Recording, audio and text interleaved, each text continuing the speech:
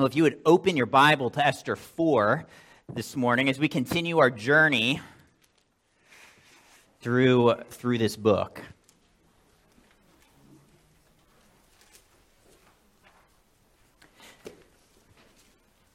And to pick up, as we pick up in this story, let's look back just one verse to Esther chapter 3, verse 15, as we pick up in the story. So Esther 3, verse 15 says, "The couriers went out hurriedly by orders of the king, and the decree was issued in Susa, the citadel. And the king and Haman sat down to drink, but the city was thrown into confusion." So let's just think back, right? As we pick up in Esther 4, what went down last week in Esther 2 and 3? Right? The city is thrown into confusion when this man Haman takes a personal vendetta against this man Mordecai, but this personal vendetta turns global, right? We learned that it was really an ancient animosity, and now Haman convinces the king Ahasuerus, to decree that all of the Jews be destroyed, be annihilated. So the city of Susa is now in confusion, and that's where we pick up here in chapter 4. Let's read. Chapter 4, verse 1. "So when Mordecai learned all that had been done, Mordecai tore his clothes and put on sackcloth and ashes and went out into the midst of the city, and he cried out with a loud and bitter cry." How could Mordecai not cry out with this loud and bitter cry? It's like, we are ruined by the edict, by the law of the king. And how can Mordecai, again, remember, all of this started to happen because he refused to what? Bow down to Haman, to the evil man, which is kind of reminiscent of Romans 5, isn't it? How death comes to a whole nation through Mordecai, right? So, in a sense, death came to all of us through the sin of one man, Adam. So, verse 2, let's pick up with the narrative. "He, Mordecai, went up to the entrance of the king's gate, for no one was allowed to enter the king's gate clothed in sackcloth. And in every province, wherever the king's command and his decree reached, there was great mourning among the Jews, with fasting and weeping and lamenting, and many of them lay in sackcloth and ashes." So picture this, Mordecai, he's now clothed in sackcloth and ashes, and he's sitting at the entrance of the king's gate. Right, so he's sitting at the king's gate. We'll pick up with Mordecai in a moment. But not only Mordecai is sitting in sackcloth and in ashes in the despair of the moment, but what does the text say? It says everyone in all of the provinces, all 127 provinces where this decree went out, all of the Jews are in a similar state, just grieved at what has happened. In other words, they're lamenting, right? If you're here with us this summer, that psalm that Julie just read, Psalm 77, will probably ring a bell as we were making our way through some of the songs of Scripture. And Psalm 77 captures probably a good bit of what the nation of Israel, what the Jews were feeling in this moment of despair. Let me just read a couple verses from Psalm 77 as these people fast and weep and lament. "I cry aloud to God, and he will hear me. In the night of my trouble, I seek the Lord. In the night, my hand is stretched out without wearying. My soul refuses to be comforted." Verse 6, "I said, let me remember my song in the night. Let me meditate in my heart. And then my spirit made a diligent search. Will the Lord spurn forever and never again be favorable? Has his steadfast love forever ceased? Are his promises at an end for all time? Has God forgotten to be gracious? Has he in anger shut up his compassion? You feel the desperation?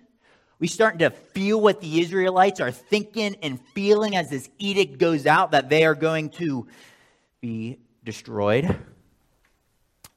And when they have nowhere else to go, what does it say? Where do they turn? They turn to fasting of an entire nation. An entire people group turns to fasting and weeping. You know, we could be here. Elizabeth and I were chatting right before church. We'd be here until the end of the Steeler game this afternoon if we started to say how much we feel is wrong with our world today, wouldn't we? And here the Jews turn to fasting and weeping together. What ought we to do, church? What ought we to do as we figure out what to do with this seeming despair we have? To fast and to pray. And let's pick up in verse 4. The news reaches Queen Esther. When Esther's young women and her eunuchs came and told her, the queen was deeply distressed. She sent garments to clothe Mordecai so that he might take off his sackcloth. But he would not accept them. Mordecai, I know this is bad, but if you're up there at the king's gate, remember, no one can go into the king's gate with sackcloth. So it's just going to look really bad if you're sitting right there as everyone's going through in sackcloth and ashes. It doesn't look good. People are going to start talking. It's probably going to be dangerous for you to be there like that. You know, why don't you put on these clothes instead? Kind of just ignore the situation. Or why don't you put these on and act like a reasonable person, and then we can have a rational conversation about what's going on. But Mordecai says, in essence, by rejecting those clothes, what we read in the psalm, no, Esther, my soul refuses to be comforted. My soul refuses to be comforted. So in verse 5, it continues.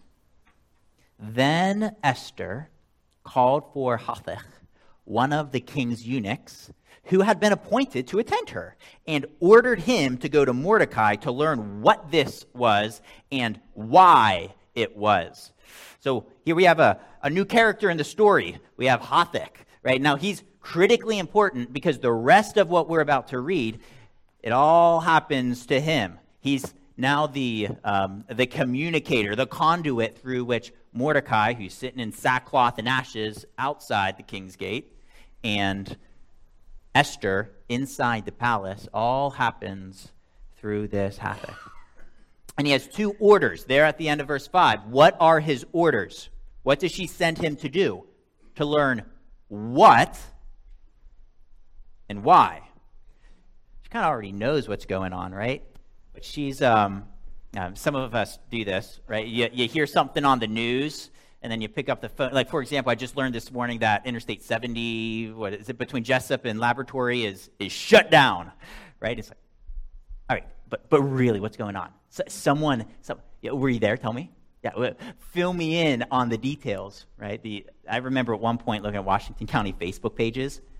Don't.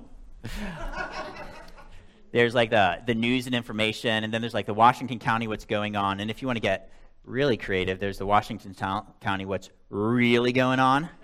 And I kid you not, I remember seeing one day the Washington County what's really, really going on Facebook page. Ironically, the first one has the most the most action, but that's what's going on here. Esther is like, Mordecai, okay, I kind of know what's happening here, but really, and how did it come about? Give me the lowdown. What's the scoop? And so in verse 6, we get it. Let's read. Hathach went out to Mordecai in the open square of the city in front of the king's gate. And Mordecai told him all that had happened to him and the exact sum of money that Haman had promised to pay into the king's treasuries for the destruction of the Jews. He's pretty detail-oriented, isn't he?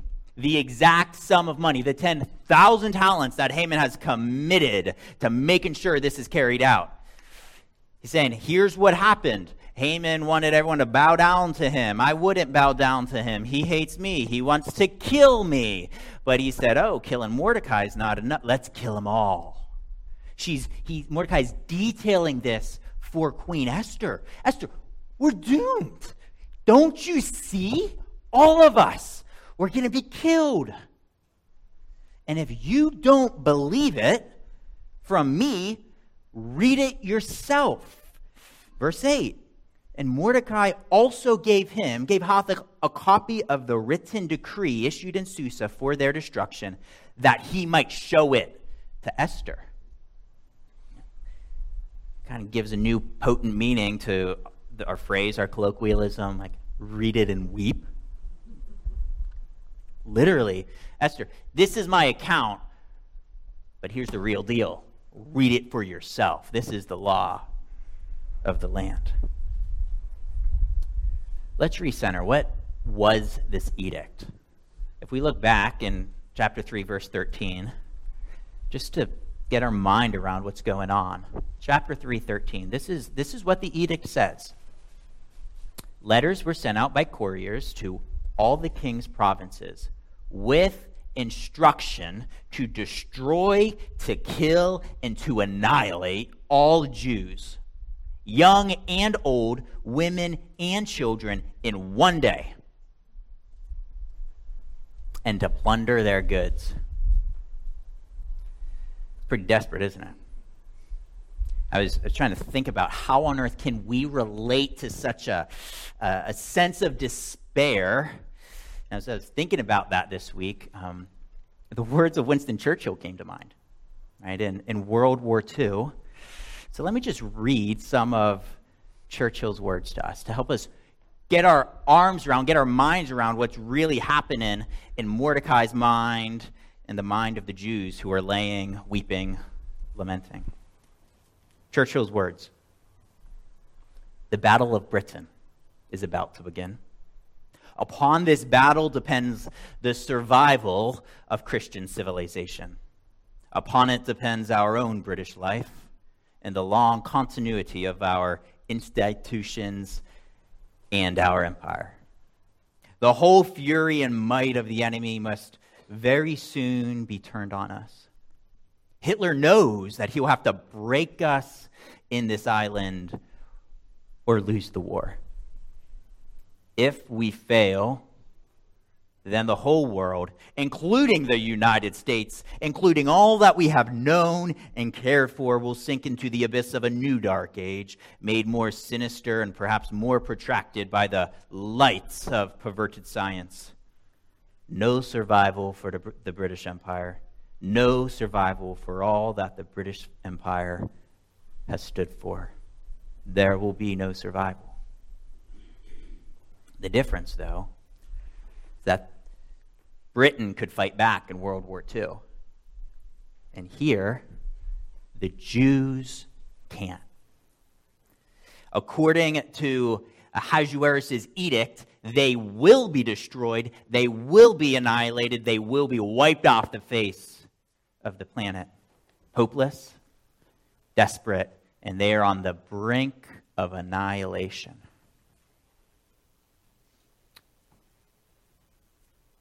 Let's look back to the text in verse 8, the second half. It says that he might show it, the decree, to Esther, and explain it to her, and command her to go to the king to beg his favor and plead with him on behalf of her people. In no uncertain terms, Esther, this is what's happening, and it is going to happen. And so what is the language? Mordecai commands Esther. He commands her to plead and to beg that they will be saved. You must do this. Go plead and beg.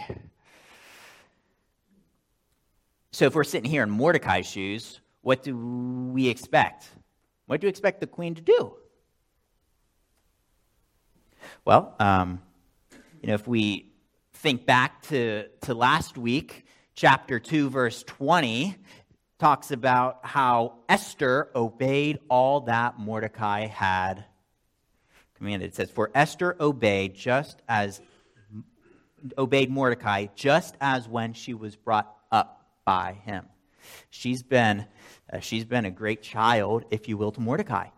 She obeyed his word as she was brought up by him. And even in the whole Miss Persia beauty pageant, if you will, she obeyed him. And so Mordecai's thinking, okay, she gets it. What is she going to do now? She's going to finally go and plead with the king. And that's where we pick up in verse 9. So Hathach went and told Esther what Mordecai had said.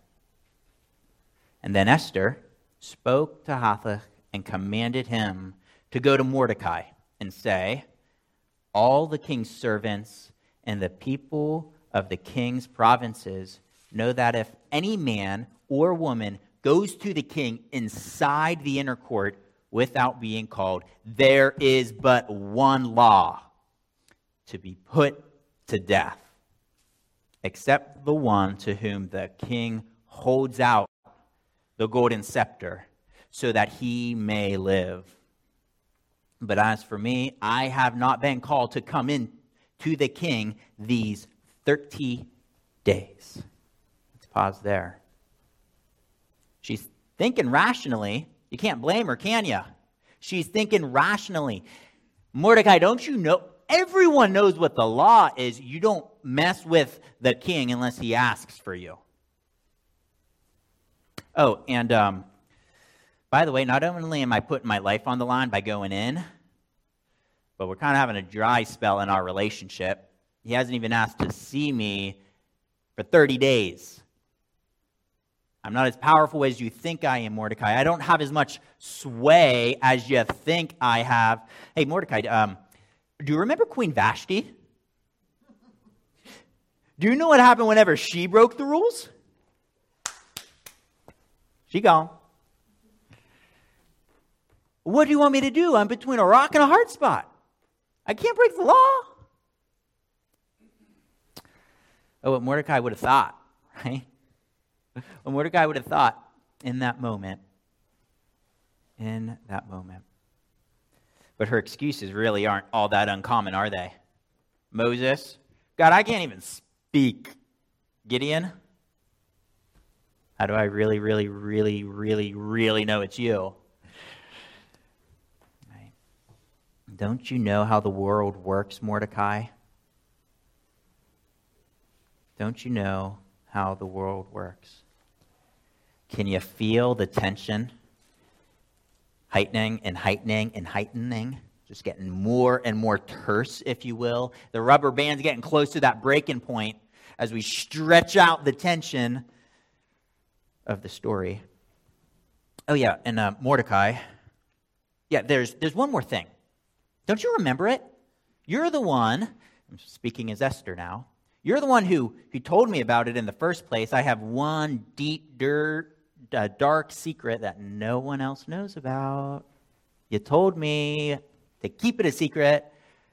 Nobody knows I'm a Jew. No one knows. So if I just sit here and keep my mouth shut, no one's going to know what I should have done.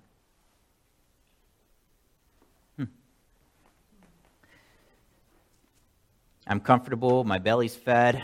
I got no concerns in the world. I'm the queen. No one's going to know. Why would I give that up? Friends, we've all been in a place like this, right? Where we're in a situation where we haven't asked for this mess. Did Esther ask for any of this to happen to her? Did she ask for her people to be sentenced to death? And did she ask to even be put in this position as queen? She is in this mess, goose egg, zero, because of her own doing, because of her own choices.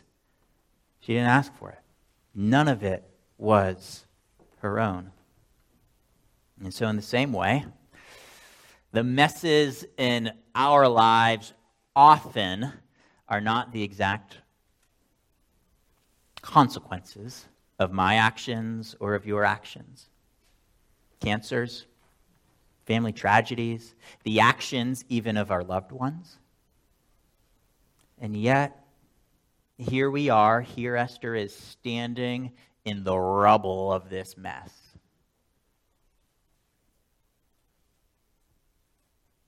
Verse 12. And they told Mordecai what Esther had said. What a punch in the gut that must have felt like. Had one of those recently? What Esther had said, and then Mordecai told them to reply to Esther, "Do not think to yourself that in the king's palace you will escape any more than all the other Jews. For if you keep silent at this time, relief and deliverance will rise for the Jews from another place, but you and your father's house will perish. And who knows whether you have not come to the kingdom for such a time as this." Esther, you think you're safe up there in your ivory towers, but guess what? When evil starts running its course, the snowball keeps growing. It probably accurately picks that out. You have a false comfort. You have a false comfort in your opulence, with your money, your food, everything. It's a false comfort. And now we turn to what has been called the biggest example of faith in the entire book of Esther. Right? And these words of Mordecai.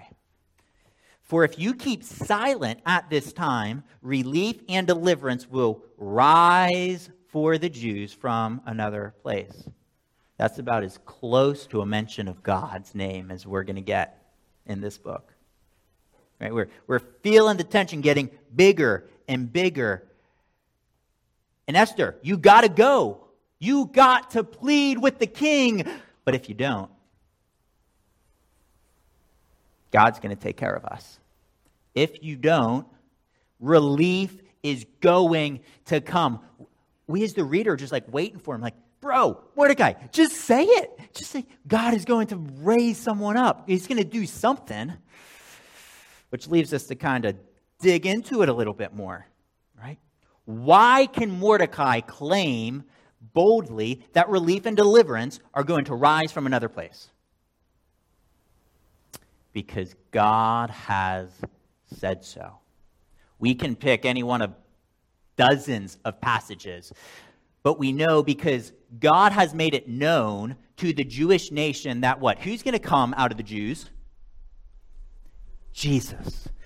And Genesis 12 is one of the first promises, right? And we talk about it all the time here, it feels like. But God has said, in you, Abraham, in other words, in you, Jews, Jewish nation, I will bless you so that you will be a blessing to all nations. And that culminates in the person of Jesus Christ.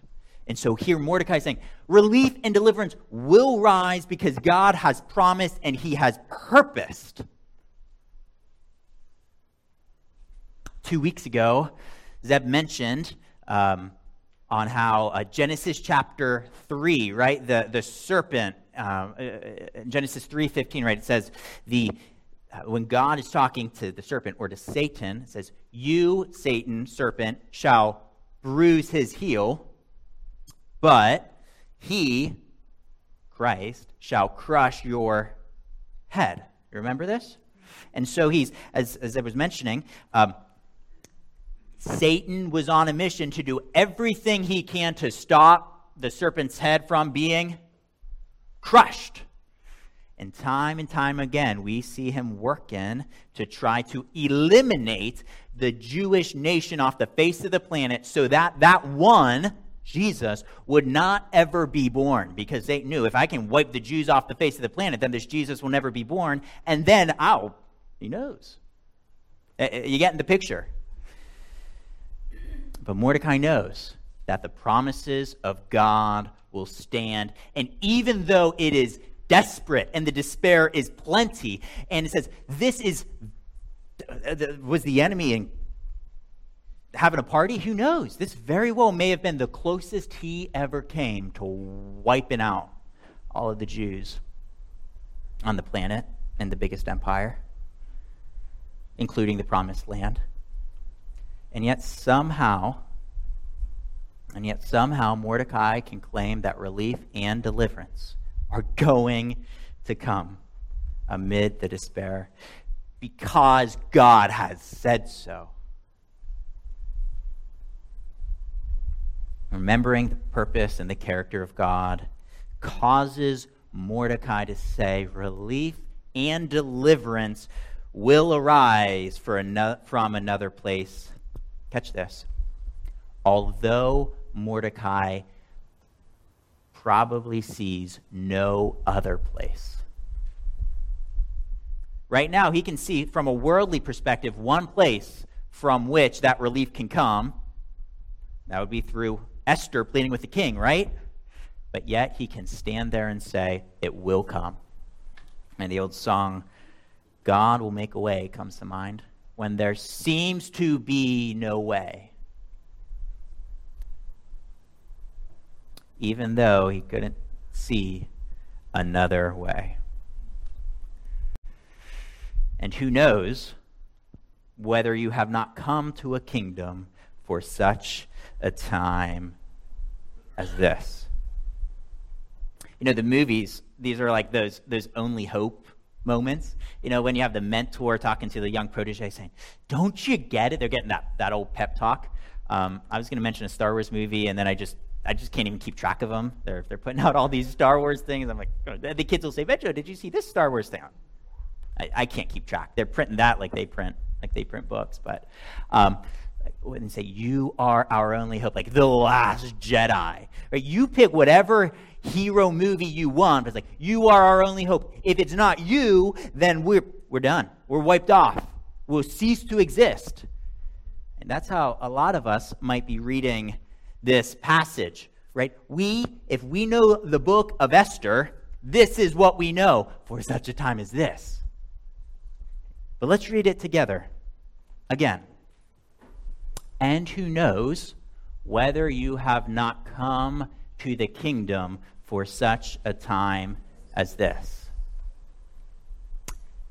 Notice it's not a statement, is it? How does this sentence end? Question mark. It's rather a rhetorical question, but nonetheless, a question. What's Mordecai saying? What's he trying to communicate to Esther? Esther, I don't know if this is what God has purposed. See, Mordecai's not presuming to be God and saying this is how God must choose to act to carry out his purposes. Esther, you might actually die. You might actually die. But he kind of does a SWOT analysis of his whole world, doesn't he? He says, when I look at the world, I don't know where else help can come from. But when I look at you and the position that you have coincidentally been placed in, how you accidentally came to become the queen, I can't help but to think that maybe God put you here for that. A few moments of things of application for us. One, Mordecai is looking at his world. He's looking at his resources. He's looking at his relationships, at his talents. He's looking at things and saying, Lord, have you put us here for this purpose? You see it? How he's looking at the things around him. He says, all right, Lord, this seems to be the way you're leading, so let's step forward. We should be doing the same, shouldn't we? With our time, our money, our relationships. You pick it. Just looking at the world, looking at the people you bring into our lives, looking where you have placed me. How can I be effective for your kingdom? How can I be effective for your kingdom? And this is, believe it or not, despite the despair we often see today, it is really one of the most exciting times to be a Christian. Muslims are coming to faith in bigger numbers in the past few years than in all of human history. Past 40 years, more Muslims have come to faith than in the past 600. Right? That Wycliffe Bible translators has said that maybe, just maybe, as if the trend continues, the last person to translate the Bible into the last language on planet Earth has just been born.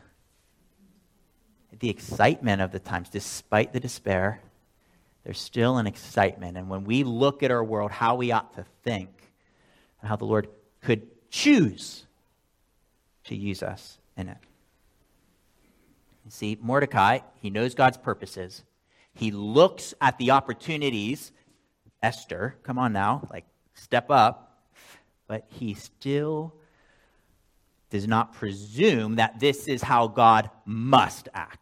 That I know beyond the shadow of a doubt that, Esther, you're not going to die. Yeah, you see it? Again, God, I know your purposes. We're not going to die. I see the opportunity, so I'm going to encourage Esther in it, but I don't know for a fact.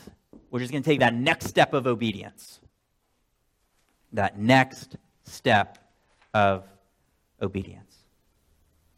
So here in verse 14, we have two of the most climactic themes of the whole book right here in this one verse. You see those top three lines. If you keep silent at this time, relief and deliverance will rise for the Jews from another place. And then we see how this verse ends. And who knows whether you have not come to the kingdom for such a time as this. We see here two deep theological truths, which a lot of folks might say don't seem to go together, but they do, placated on the same verse in Scripture. You see it? Up here on the first one, Mordecai is proclaiming the certainty of God's purposes and using the Jews for redemptive history. How they will be saved one way or the other. And yet, with such a time as this passage, still the admission that he very well could choose to use you, Esther, but I don't know for certain. I just know you will do it, God. I don't know how you're going to carry that out. You see that? They're in the same verse. I know you will do it, but I still don't really know how. So, Mordecai's encouraging Esther. Take that next step. Step by step. Day by day. Esther, it sure seems like your life circumstances have paved the way for that very next step. But remember, Esther, it's God's show. It's not your show. He is the hero, and you're not. He might choose to use you. He might not.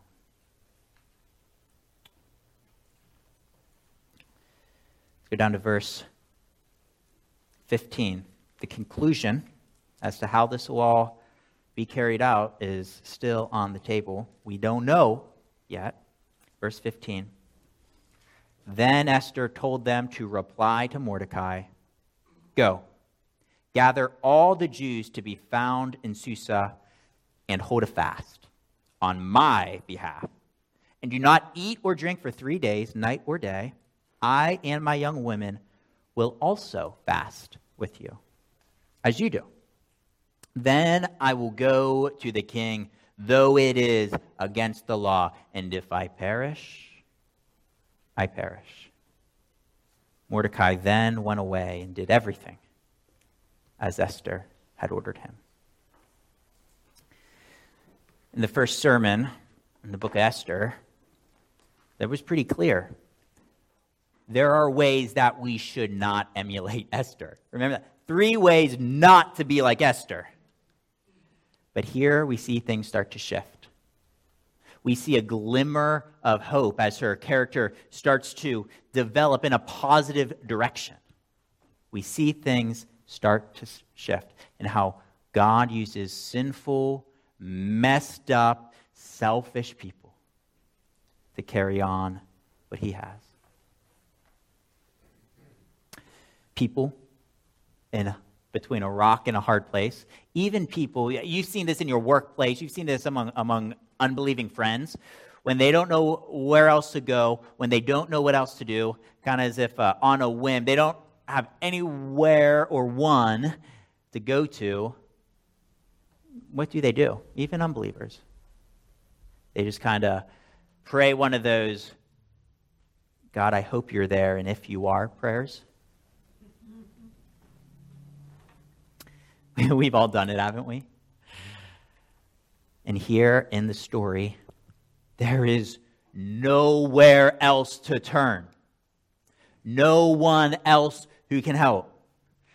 I don't know what to do. Even the queen herself doesn't have the power, and she doesn't even know what to do. And so where do they turn? Where do we turn?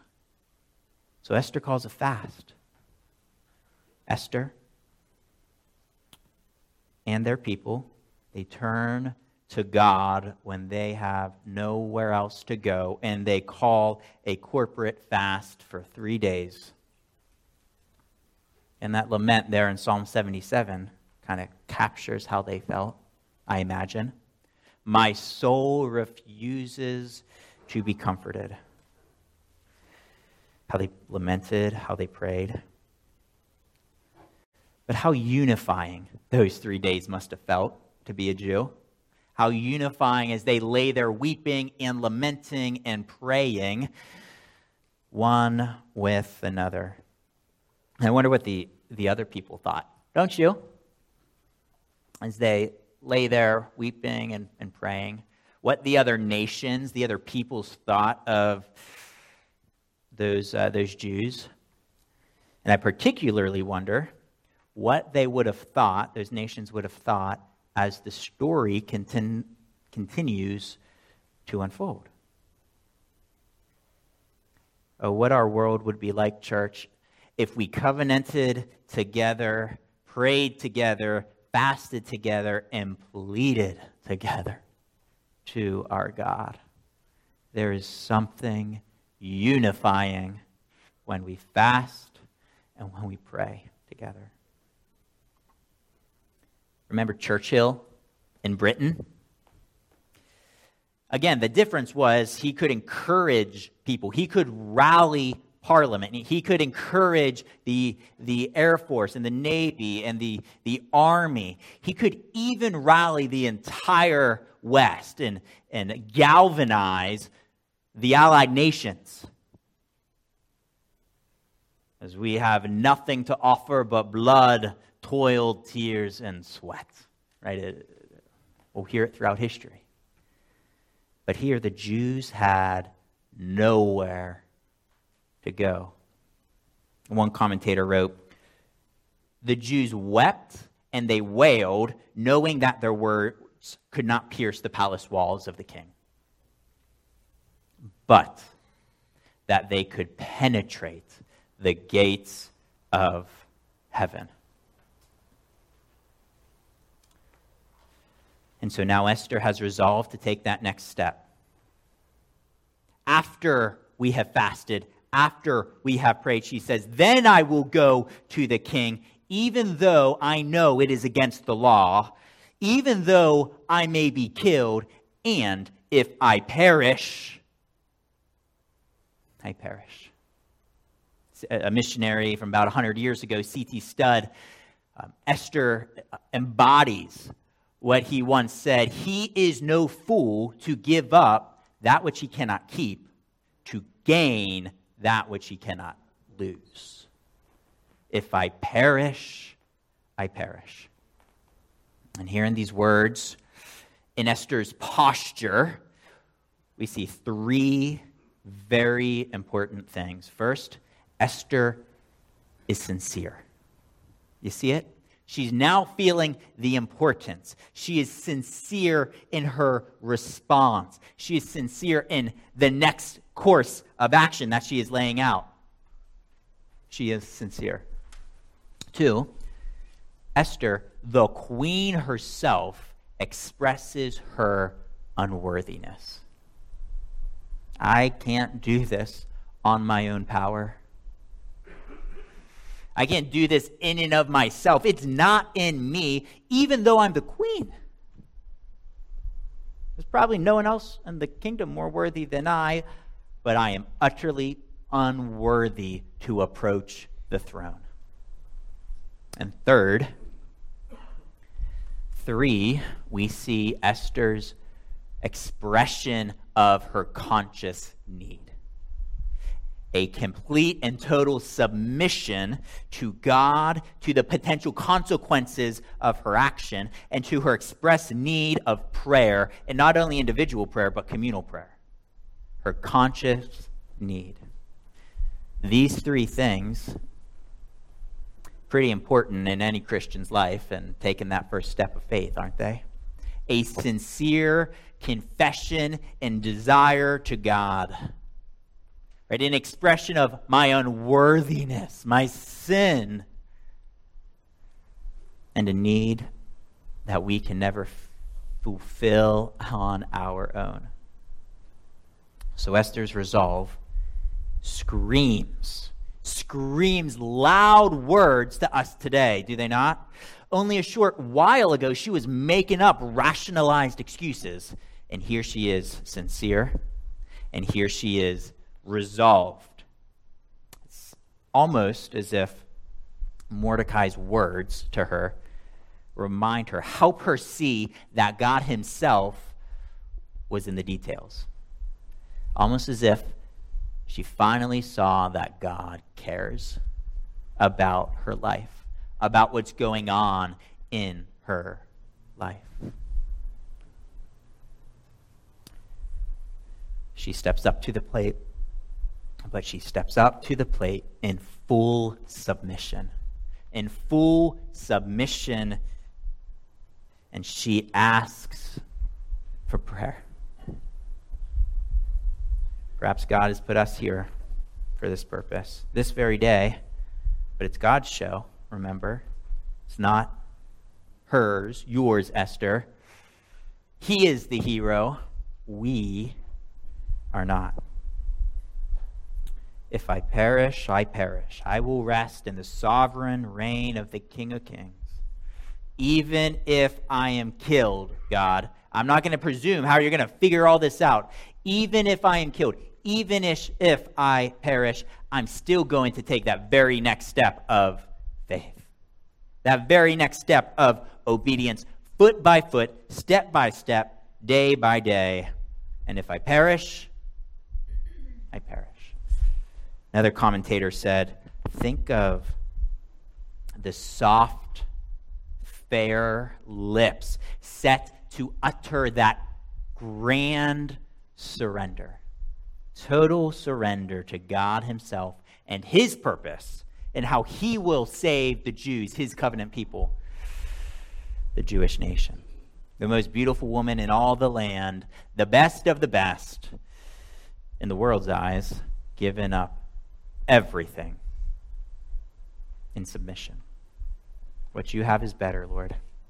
I will submit. But Esther's not the only one to have to grapple with her death. Take a quick look at chapter 2, verse 7. Esther 2:7. The end of it says, and when her father and her mother died, Mordecai took her as his own daughter.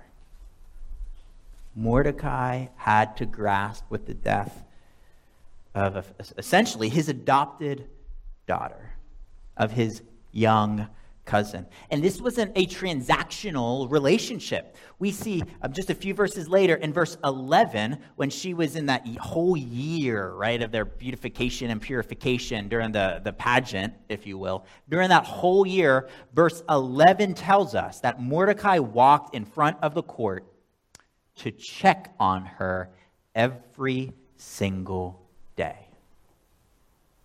This is a deep relationship. How he loved her dearly. It is grand, the commentator goes on, when love exhorts. It is grand when love exhorts loved ones to a course which may bring death to them, and lifelong loneliness and quenched hopes to it.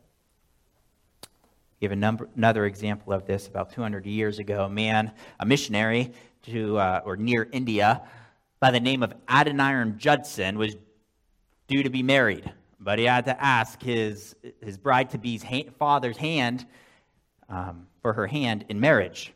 But in those days, you don't call him up, or you can't even Skype if you live a few oceans away, right? Or Zoom. So he writes a letter. Here's his letter to his future father-in-law.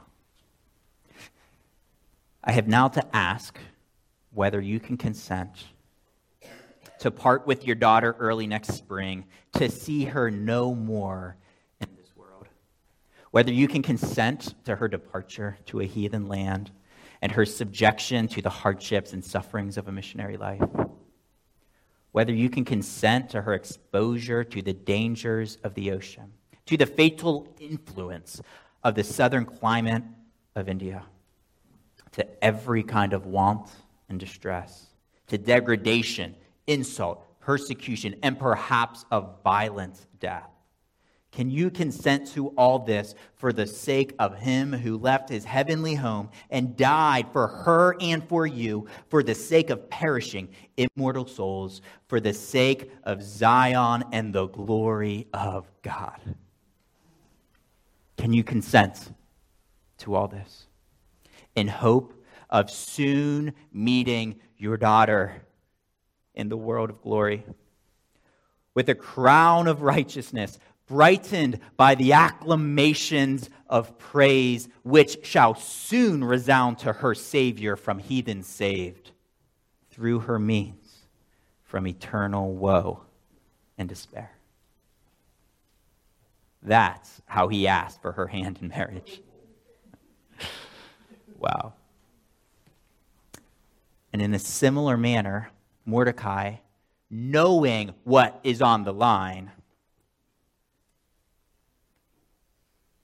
pleads with Esther to offer her life for something much greater, for someone much better. It's one thing to hold my own life loosely, isn't it? But it is a whole nother thing for us, church, to hold the lives of those that we love openly and to offer them to King Jesus. Brothers, our sisters, our parents, even our children. If I perish, I perish. God, absolute, wholehearted alignment to you, to your kingdom, to your purposes, with who you are. I'm in. And if I perish, you're still on the throne. I'm not God. I'm not going to pretend to be you, but I will take that next step. In verse 17, Mordecai then went away and did everything as Esther had ordered him. Friends, we will fast. We will pray. We will take our petition to the court of the King of Kings, because nothing is better. He is no fool to give up that which he cannot keep to gain that which he cannot lose. Times of difficulty, in times of despair, as we look at our world, we will pray how we ought to lament with bold words, as we read this morning, and with acts of faith as we walk daily, step by step, taking that very next step in total submission to the kingdom of Christ, no matter the cost. Personal, corporate, family. Friends, may we say, if I perish, if we perish, we perish. May that be the rallying cry that we sing, that we say, how we live. Why? because we know the one true King and his purpose will prevail. So the tension is mounting here in Esther. It's mounting. We're getting closer to the breaking point. But today we have finally seen a glimmer of hope. A glimmer of hope. But the people need to press on. And we have yet to see how God is going to act. Let's pray. Our Father in heaven, we have read the story of how these tensions mount. How Esther has to grapple and Mordecai has to grapple with the mess they have found themselves in. How Esther didn't even ask for this mess, yet she still has to deal with it. And Lord, we've seen the submission to King Jesus. That even though it was not on my own, even though I'm not here because of something I did, even though I'm not in this mess because of my own doing, Lord, I am going to take that next step no matter the cost for the sake of the one who came. Oh, Lord, that you will help us be a kingdom of people, be a kingdom of priests with that kind of mindset. If we perish, you are still God. That we will take that next step in obedience.